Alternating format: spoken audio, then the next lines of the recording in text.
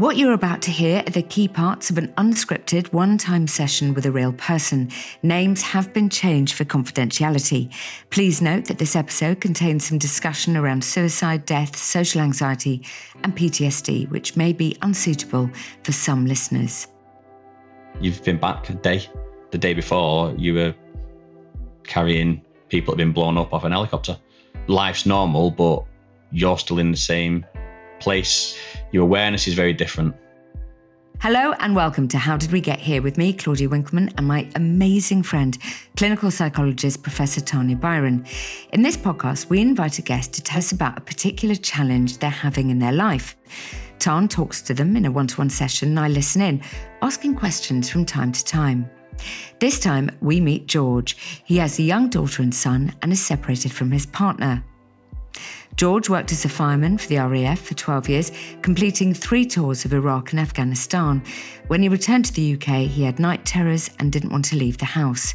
George's young children have occasionally been concerned for their father. Last night, my little lad said, "Is Daddy okay?" And she said, "I don't know." Let's go and meet George. George, thank you so much for taking part. I'm going to say this on the outset, if you like, that you didn't write in. Your friend did. Yeah. Is that because you think everything's fine? No, it's because I don't see my friends very often. I don't live anywhere near anyone. And they came down to see me because they thought I wasn't doing too well. And I wasn't. Yeah, one of them contacted the podcast and then messaged me a few days later just saying, "Keep an open mind, but I've done something. You're going to get an email." So what a lovely friend. Yeah. Tell us why you're here. But to be fair, I'm in a much better place than I was. But I'm still not the same person that I used to be by a distance. So tell me about who you were and tell me about who you are now. I was a bit of a Jack the Lad, live for the day rather than the future sort of thing. The change was, I know the year, it was 2007. I bought a house and got a girlfriend. I went from being very, very unemotional and I broke down crying one night in the pub and now I can't watch an advert without crying. Tell us what happened in 2007. I went to Iraq.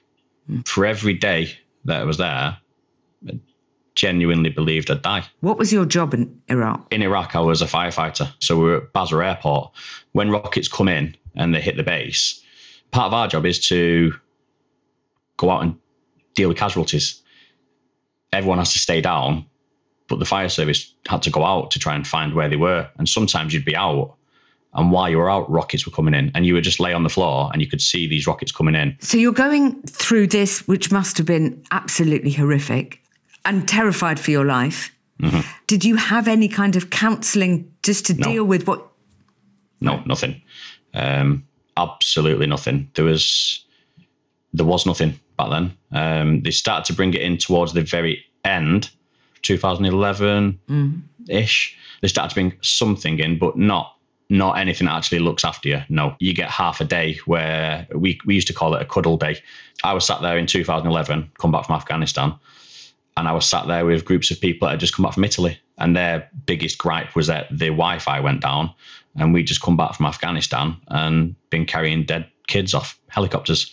Did you go back to war zones after that? Yeah, I went back in Afghan in 2009 and then Afghan in 2011. How was that compared to Iraq?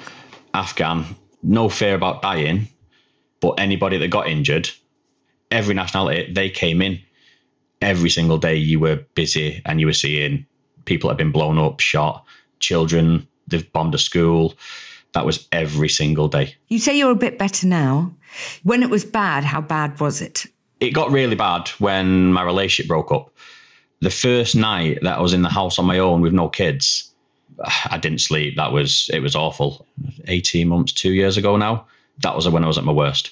Tell me a bit about the relationship breakdown, because you have these 2 lovely children. You have them for 2 days a week? It's 2 days each. Lucy and Joe, how old are they? 7 and 5 in 3 weeks. Quite difficult to look after them when you were feeling low? Or were they the 2 little golden lights? Yeah, they were the 2 things that helped me I mean, your face lights up when you talk about them. Absolutely. You're sitting, I should just say, in front of pictures that they have done for you. And when we first met, you said, oh, yeah, it's a no-brainer. Their pictures always have to go up. You're working as a fireman. Because I want you to live near your mates. Where are they? 2.5 hours away. They're up in Manchester. And you are living where you're living to be near the kids? I could move away, but then I wouldn't have the kids, and then I wouldn't be in a good place at all. Of course. What's your relationship like with your ex? It's like it's difficult, you know. Why did you break up, if you don't mind me asking? We did a secret marriage on the proviso that we'll do it properly one day. And then when I was due to propose, it was 6 days before, I found out she was cheating on me. I'm so sorry. So that's sort of threw the plans out the window. George, you've been through too much. That's my headline. Are you close to your family? And then I'll let Tan come in. Yeah, my mum's my hero. Yeah. Oh, that's a lovely thing to say. I will disappear. You will talk to Tan. You and I will talk at the end. Thank you.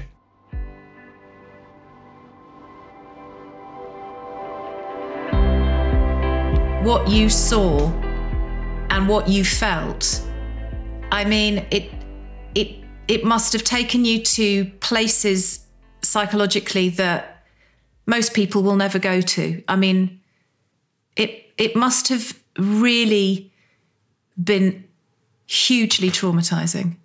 So when you're over there, it's normal. And what's not normal is when you come back and you're in the shop and you've been back the day before, you were carrying people that had been blown up off an helicopter.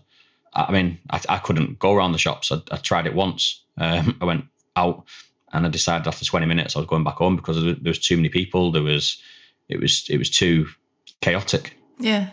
You described to Claudia what sounded like sort of agoraphobia. You became agoraphobic. You literally could not go outside. You just shut yourself down, shut yourself in. I chose not to go outside unless there was no choice. I had to. So I'd go and visit my Nana and Grandad. But I'd get in the car, I'd go into Nana and Grandad's house.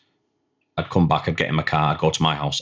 The stuff that we all take for granted, go to the shops, go to the pub, jump on a bus, do whatever, that for you felt overwhelming to the point that you just completely avoided it. So your life must have become very shut down and very narrow. Yeah.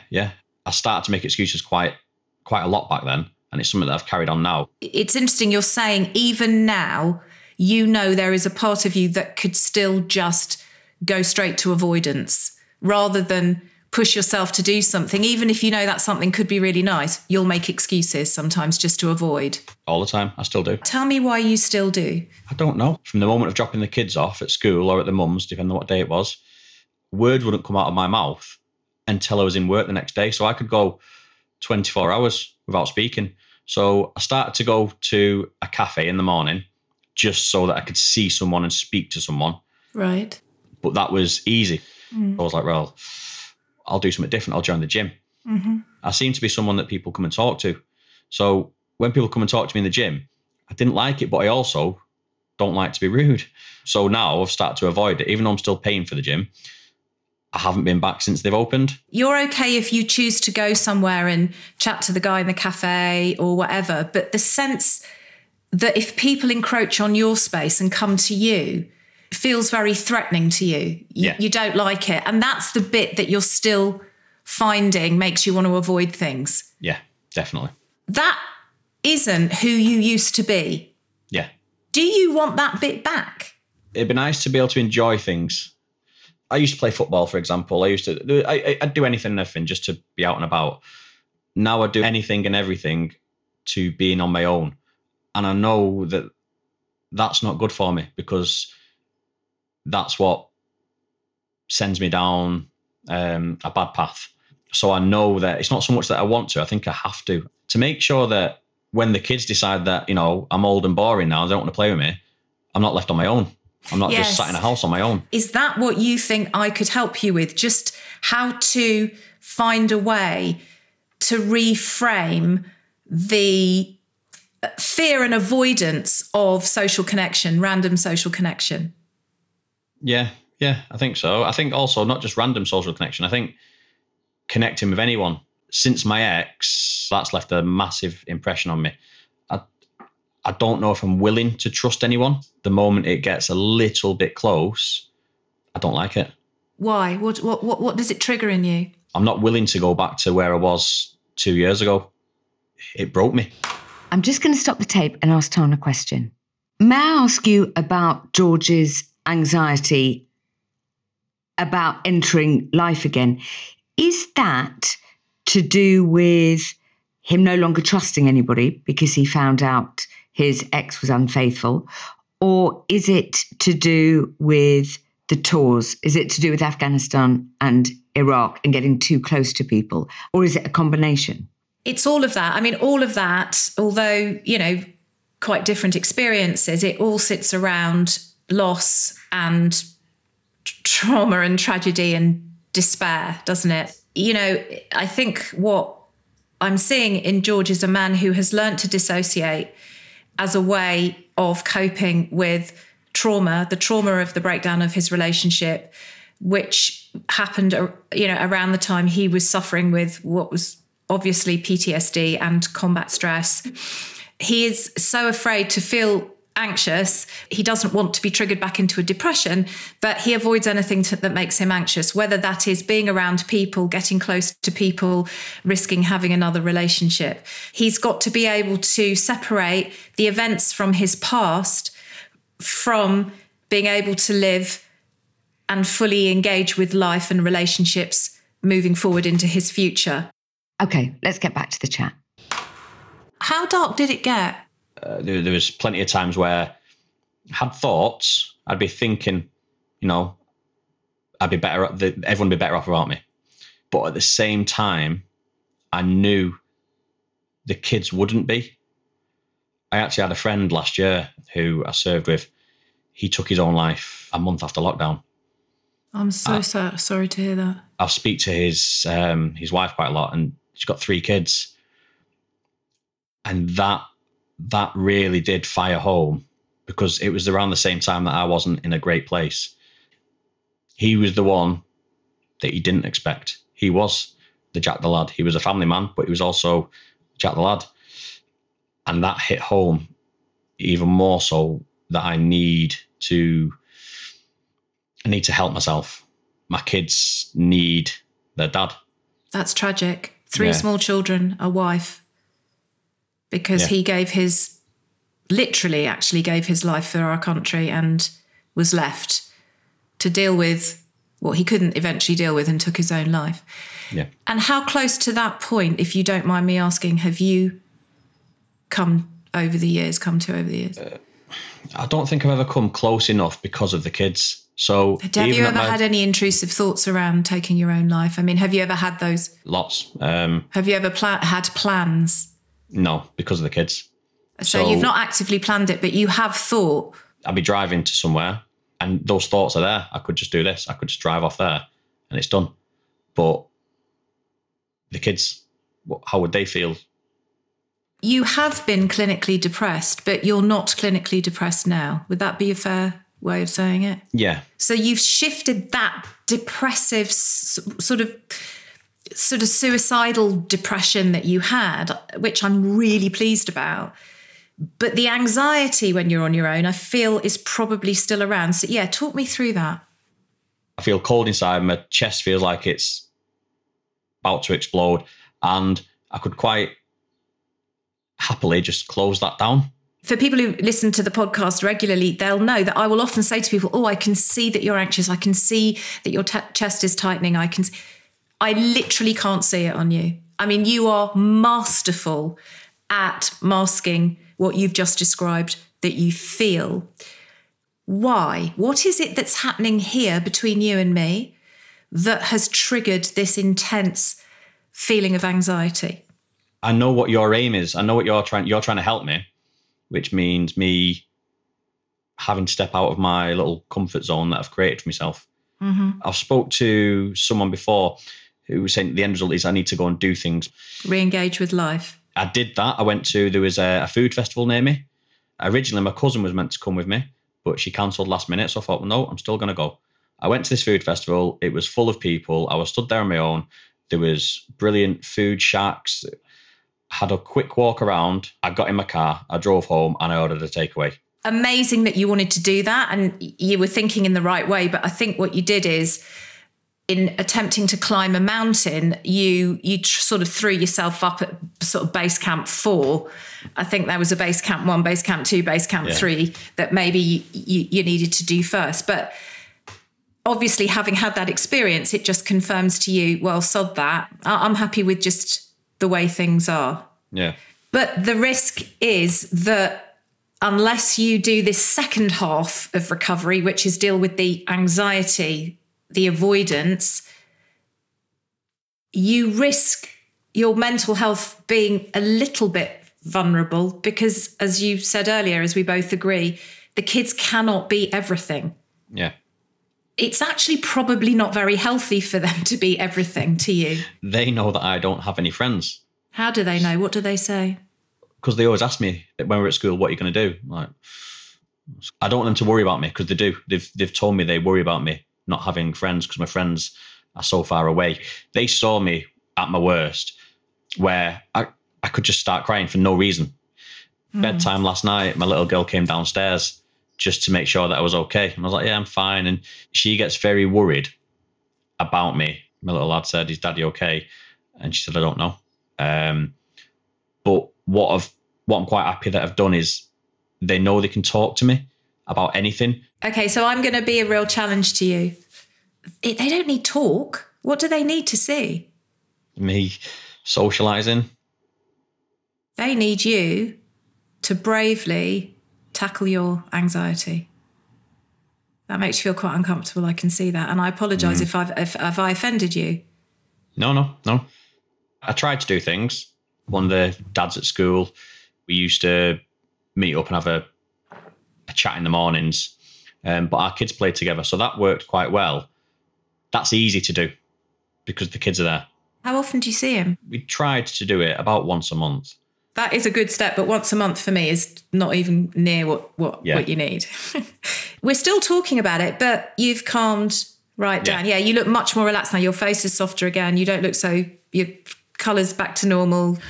So you have an initial anxiety response. But if you stay with what it is that's making you anxious, what does that tell us about the anxiety response over time? It goes. It does go. Yeah.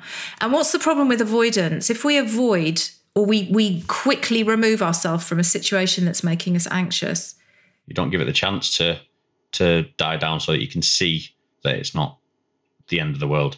Yeah, exactly right. The way to deal with anxiety for things that we recognise our response is catastrophic and irrational is to expose ourselves regularly to what makes us anxious. And there's 2 ways you do it. One is systematic desensitization, where you start with little small sort of goals and then eventually you move to something bigger. What happened with you with your experience at that food fair, going on your own, is it was flooding. You hadn't systematically desensitized yourself in order to build your confidence enough to know that you could be there and it would be okay. You just threw yourself into the deep end. Yeah. So thinking about anxiety, it takes me to Basra, to Iraq, to Afghanistan. And I just wonder whether you make any link between the anxiety that you experienced during those years of service and how you have gone from being a carefree, devil-may-care kind of bloke to a guy who's really quite anxious in some ways. Do you think that comes from the anxiety you experienced in a war zone? There has to be some sort of link because the difference before 2007 and the difference after 2007 is night and day. And I know that now. But it all sits around loss, abandonment, death. I mean, the sort of extreme end of life where everything you think is safe and you understand it and you know it is completely smashed to pieces. Did I just see you take a huge breath there? Yeah. Okay. I'm sorry if I triggered you. Are you able to describe to me what you were feeling just in that moment? Anything to do with kids, it affects me. And that's the adverts and the crying, is it? Is it the stuff like puppies and children and just... Yeah. It's the children in Afghanistan, particularly, isn't it, that has absolutely annihilated you, those memories, those images. It was one of my first days out there in 2011. So I've obviously been a few times, but one of the first days out there, they hit a school and it was just Chinook after Chinook of kids. And that was like day 1, day 2, something like that. Nothing can ever prepare you for that, can it? No, nothing. It was just horrendous. One of my jobs was to document what you've dealt with. So whether it's people that have been exploded, someone's been shot, dead. So my job was to document everything. And it was after a week of doing it, I went to one of the bosses and said, I'm not doing it. I don't need to do this. This is ridiculous. And I went to the mental health team that was over there, and I spoke to the head of the mental health team, who came over and pretty much chastised the boss for what he was doing, because they were forcing me to document everything. And when we had 30 kids that had been blown up, not all dead, but they want me to document each one of those injuries. And so you had to go around and really look at every child and document I had to remember it. Oh, you had to sit down and go over it again and fill out forms and describe everything you saw. Yeah, and ask the guys, what did you see? What did you deal with? And then there was a document that had to be made for it. I knew it wasn't right, and I knew I didn't want to do it. There was other things when someone died out there, but there was one on my 3rd day. He had a ceremony. We'd carried him off the helicopter and he was dead. And then the next day, we were finding out that he just got married. His wife was pregnant. I didn't want to know the details. I've just carried someone off. The body, but then it became a person with a life. It became a person, yeah. There was a couple of us that didn't want to go to these ceremonies if we dealt with the person. And that became a problem because we were told that we were disrespectful. It was like a battle. I don't want to do this for a very good reason. I just want to say to you that I fully respect and understand why you pushed back. What we know about trauma, the advice that we've all been giving for those at the front line, we use the same military language for health staff and mental health staff, such as myself and colleagues who've been working through the pandemic. Frontline staff who are on a daily basis dealing with mortality and stress and distress, you absolutely do not put them in a situation where they are re-traumatized by having to go over the trauma that they have just lived. Yeah. So actually, that's exactly what you were pushing back against. Do you ever wonder how celebrities order food? Like, is Sarah Paulson a Diet Coke or a regular Coke girlie? Some peasant Coke? No. Or how does Sofia Vergara order a pizza? No tomatoes. I cannot eat tomatoes. Are you cool with mushrooms? Not really. If these are the details you need, and I know you do, I have the podcast for you. I'm Jesse Tyler Ferguson, and on my podcast, Dinners on Me, I take some notable friends of mine out to dinners in Los Angeles and New York City. Listen wherever you get your podcasts. That thing was delicious. What you did in terms of your suicidal depression, how you've recovered yourself from that, I think was, my understanding is you had some telephone counselling which didn't work, and it wouldn't work for a guy who's been through what you've been through. So the NHS service, I think then you didn't get a call back. I think you were let down quite significantly, weren't you, for a while? I chased up for quite a while. I got nothing from the NHS, absolutely nothing. So in the end, you went through a charity. Yeah. And they've helped you. I was financially in a very bad place. Once we split, I had to quit my second job, which paid my rent. And someone said, contact the Raft Benevolent Fund. So I did. The lady who came round saw me and I must have been from just speaking to me, I am not in a good place. And she gave me a charity for mental health. Give me the link. Which charity was that? Walking with the Wounded. Walking with the Wounded. Amazing. Got in contact with me 6-7 days later. And I had weekly counselling for the first few months of lockdown. And then we did it to every couple of weeks, and it was every month. And by the end, he'd said he'd helped as much as he could, which he had, that I am on the right path. I am doing the things that I need to do. So just continue to do them. And then to manage the depression. Yeah. And we'll check in a month. To be fair, yeah, since then, the depression I've been a different person again. The anxiety of the exposure to horror, particularly the horrors as they impacted on children. You are a father of 2 small children. I think still sits with you. That anxiety, that vulnerability, I think what you manage it by, you just shut it down. Yeah. And I think in shutting it down, what you've done is you've kind of shut yourself down. It's almost like you've said, in order not to be triggered into the anxiety that has never fully been processed, it's probably better if I just don't engage with life that much, because it's safer. I'm less likely to be overwhelmed. I'm less likely to get anxious. I'm less likely to meet people who might then betray my trust. We're talking about your relationship breakdown there. So your way of dealing with those aspects of what you've had to deal with in your life that has left you feeling so overwhelmed, traumatized, anxious, is to shut down. You could say, well, he's not depressed. He's getting on with his life. That's okay. But it isn't okay, is it? Because your 4-year-old and your 7-year-old sit in the bath going, is Daddy really okay? So you know that that's the bit that has to be dealt with. Yeah. The problem is what you know you need to do and what you're being told. I won't be the first person to tell you what you need to do, because you knew that before. You know, you need to re-engage with life. You need to be able to take risks with friendships, with relationships. Every fibre of your being does not want to do it. Yeah. And that makes me think of the soldier, the fireman, but you know, in that service personnel capacity, being told to do things that he didn't want to do and pushing back.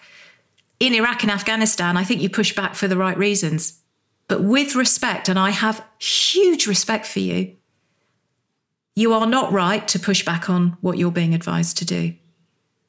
The reason you're pushing back is because you're afraid. So if you and I can think about how you can decide to do it so that you can find the strength that you've found to get yourself out of the suicidal depression you were in, you can find that same strength to combat this fear, you'll smash it.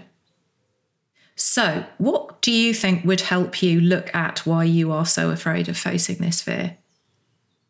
Do you think it would help to write a letter to your children? Not that you would necessarily give them now. You might give it to them one day to help explain something, but write them a letter saying, this is what it was like.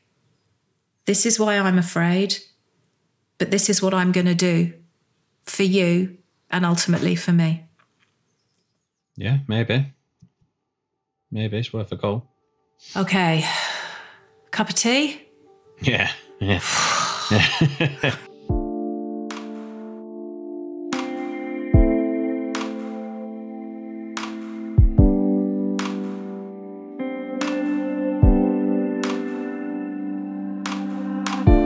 Tan, what an extraordinary man George is.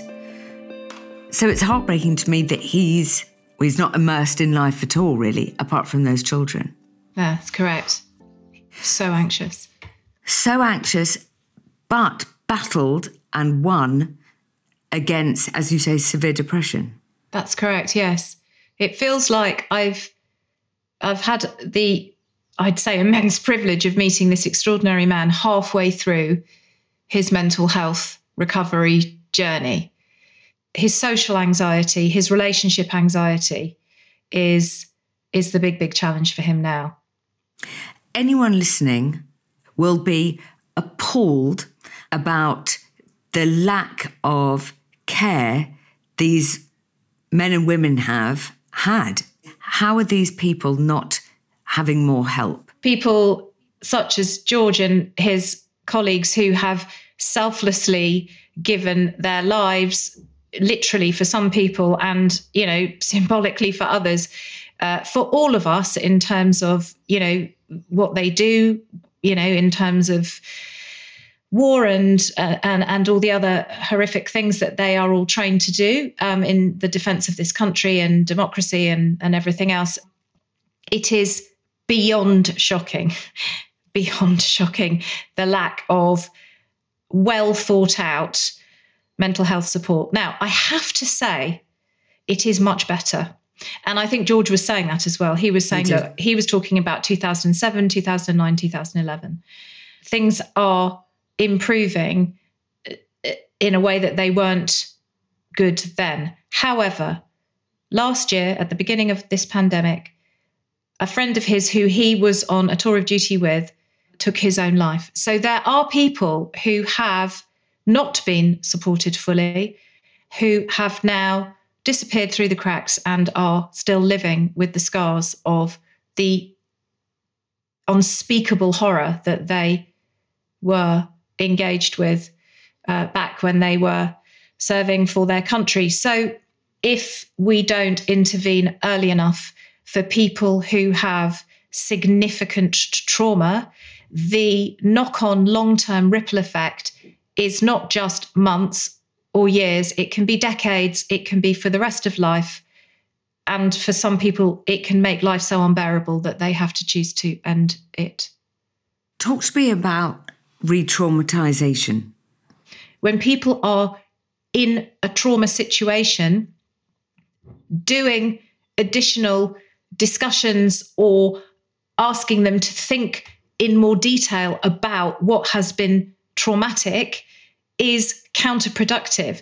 People need to be able to cut off to be able to cope with trauma. Cutting off is a psychological mechanism. Dissociating ourselves from the psychological impact of what we are experiencing is incredibly important in a trauma situation. Do you have in your head what he needs to do? Is it a drink with a mate? Is it, I'm fascinated by the woman who he says she's 1 in a million who put him up for this podcast. What does he need to do? He needs a plan which he can engage with, but he can only engage with the plan, a systematic desensitization plan, not a go to the busiest place where you're on your own like a big food fair. He needs, as you say, slow and steady, but regular exposure. He has had to dissociate his emotions from relationships so significantly because it was the only way he could cope with the loss of life that he saw, particularly children, the loss of the relationship. And for a while, it sounded pretty bleak there. He didn't see the kids much. He was living in poverty. I mean, it was bad. He's just cut off from all of that. So he needs a space to talk through those dark times and process them. But he also needs to know that the anxiety he feels when he starts to engage with people again is a learnt response to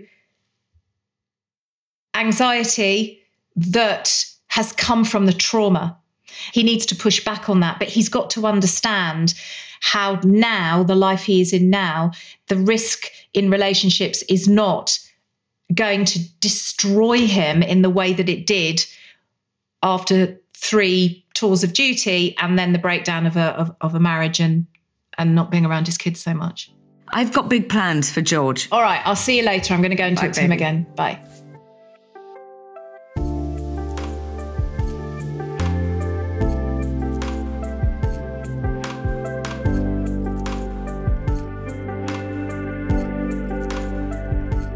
If we agree that your response to trauma was to shut down and cut off because you never wanted to risk being hurt again, which is beyond understandable, but if we agree that in the process of doing that, you have just taken it to an extreme that actually, when you and I discuss it and break it down, is irrationally catastrophic, how does that change your perspective on all of this? Whatever it is that I do, the initial thing will be hard, but it'll be the second and third time that'll be harder to make it a habit, because because my habit now is to lock myself away. It's making it so that my new one is to do something, whatever it be. So this is the challenge that faces anybody who wants to change a set of behaviours, whether it's they want to stop using drugs or stop drinking alcohol or stop binge eating or compulsive eating and get fit and healthy. We all initially will have that anxiety and fear of change. If we plan our change carefully, if we don't set ourselves up to fail, achievable goals, but we do it regularly, we continue to expose ourselves regularly, but step by step to what it is we're afraid of, having done that with depression, it gets easier. I'm running out of excuses. I'm running out of time to keep giving excuses. But you are actually accountable, aren't you? Who are you accountable to? The kids. And I suggested to you that you, in the break, wrote something to them as a way to help you position yourself bravely facing the challenge. Were you able to write that? Yeah. I wrote something down. I can hear the breathing now. So take a breath. And if you feel comfortable, why don't you read me what you wrote to your children? Yeah.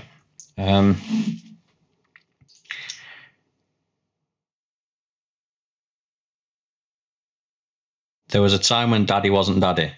I was just me. I did things because I wanted to, not because I had to. I was slightly cooler and I didn't moan if the bathroom floor was flooded after a shower. I've seen and been through some things, though, that have changed how I think and act. Then you two came along, out of nowhere, and before I knew it, the new way I'd started to think had become normal. I want to have a little bit of the old me back, because I think you'd like him. Just like you two, I get worried about doing new things and meeting new people. It's a bit scary, and even though I tell you both to do things that scare you, I don't actually do that with what really scares me. To get that little bit of the old me back, I'm going to have to start instead of putting off to another day. Then hopefully you won't worry about me so much and will know that I'm all right.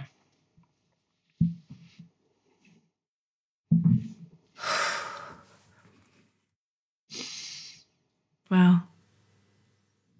Don't often get tears in my eyes. I've been doing this job for a very long time. I'm so old. I do.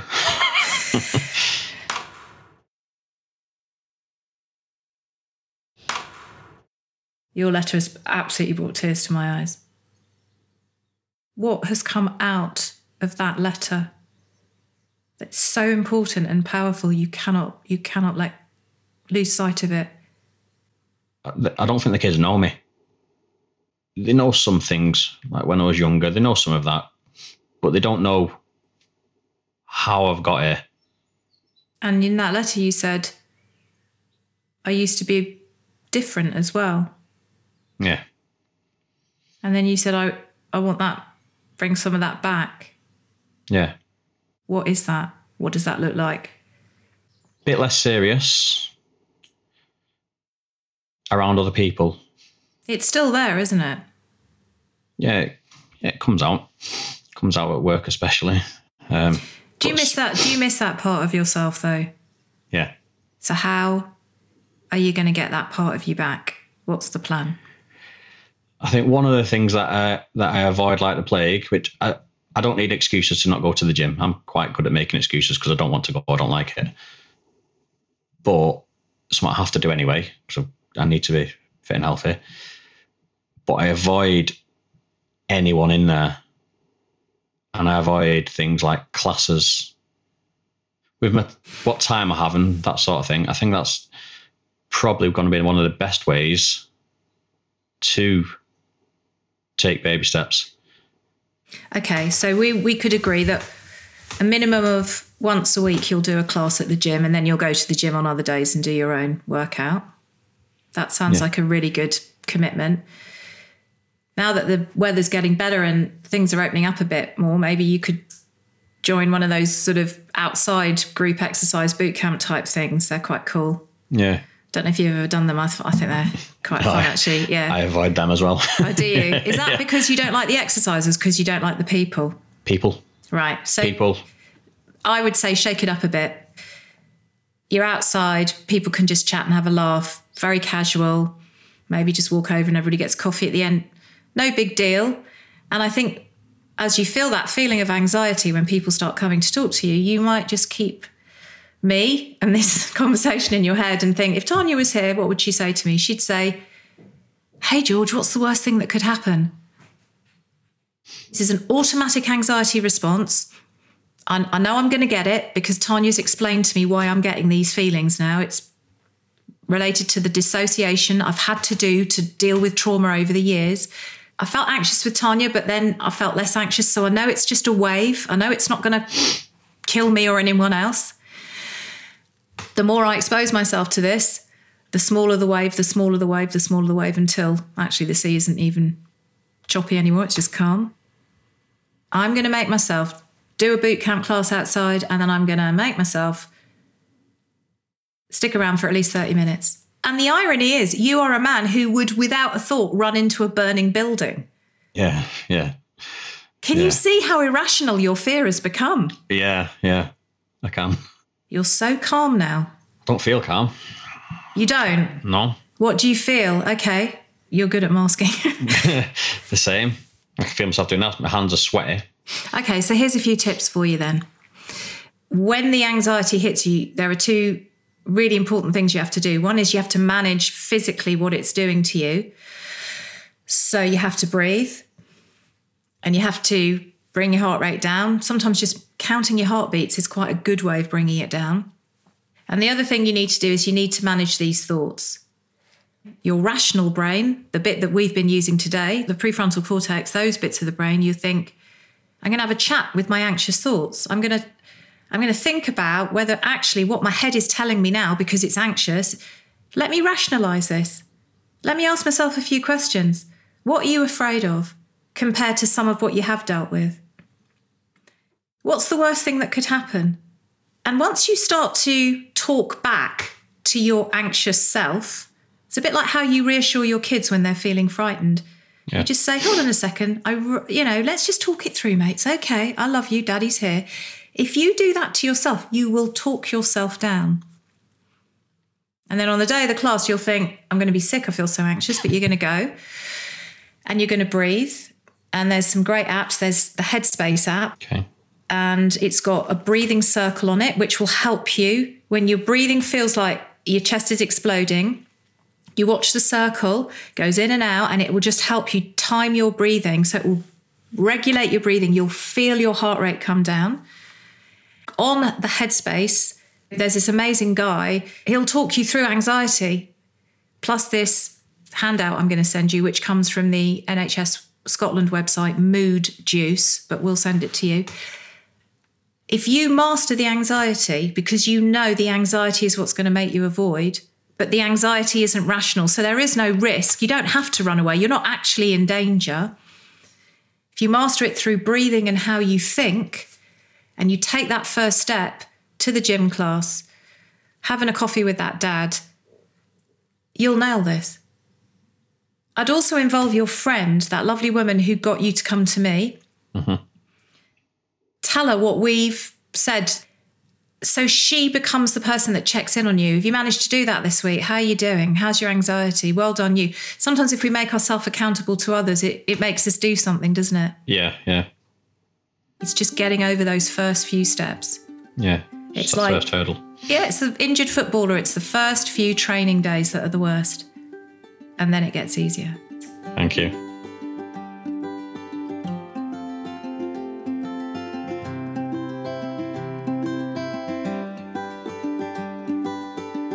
How are you? Yeah, I'm all right.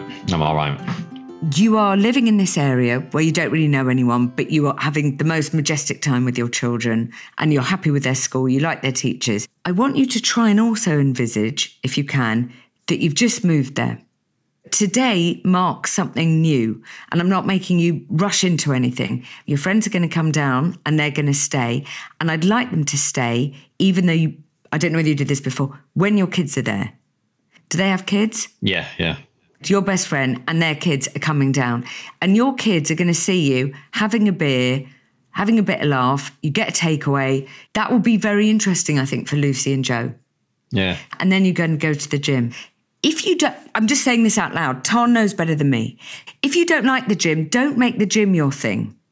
Because you already don't like it. You're putting out work or putting on, a headband. I don't even know what people wear to the gym, George. I've never been. I went once. It was a disgrace. I know the gym. It's okay. Normal. And you've already paid for it. But I know that they do classes, and that's why I thought, well, I have to go to the gym at some point. But I have to do it. I know I have to do it. You're going to be all right. You are going to be all right. And it's just going to be, and it won't be overnight. Be super slow. Yeah. And things will make you nervous, but that's all right. I also want to say to you, I just want you to have a plethora of people in your area. I've got Vicky. She doesn't live far away, but I'm immersed in my life. She's immersed in my... I don't see her a lot, but she is Vicky. She's there, right? She's tier 1. I still need a bit of tier 2 and a bit of tier 3. I even need tier 5, who's the bossy woman on the school WhatsApp, just going, has anyone got... I'm looking for an HB pencil with a rub... what are you talking about? So expectations lowered. Yeah. You might go to the gym and you might be an absolute tool. That's still amusing. That's still life, right? Do we have a plan? Yeah, we do. We do.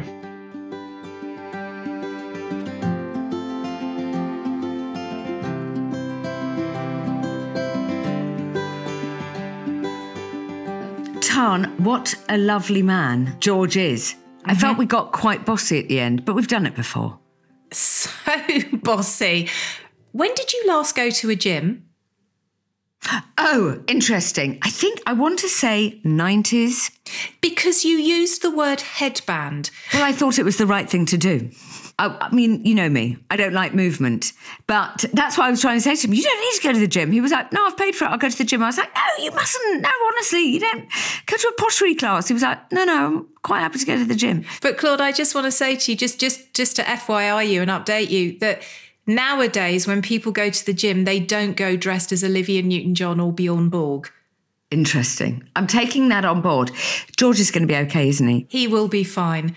What a smart and amazing man. And I think he will be an inspiration to a lot of people who listen to our podcast. Absolutely. Total privilege today. Thank you as ever. Bye. Just so you know, we always follow up with our guests, providing useful contacts and information, some of which you will find in the programme notes of this episode. Please do share this podcast. You can send links direct from the app if you like.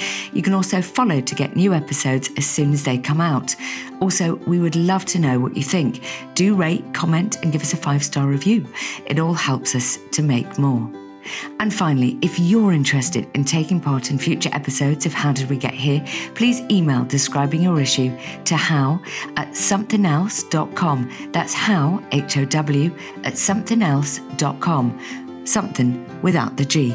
Next time, we meet Isla. When I say that, I probably have told her my close to my sister every day I still go to call her. Because we were so close every day, I still wanted to tell her what I've been up to. This podcast was made by the team at Something Else. The sound and mix engineer is Josh Gibbs. The assistant producer is Grace Laker. The producer is Selena Reen. And the executive producers are Claire Solon and Chris Skinner, with additional production from Steve Ackerman. Thank you so much for listening.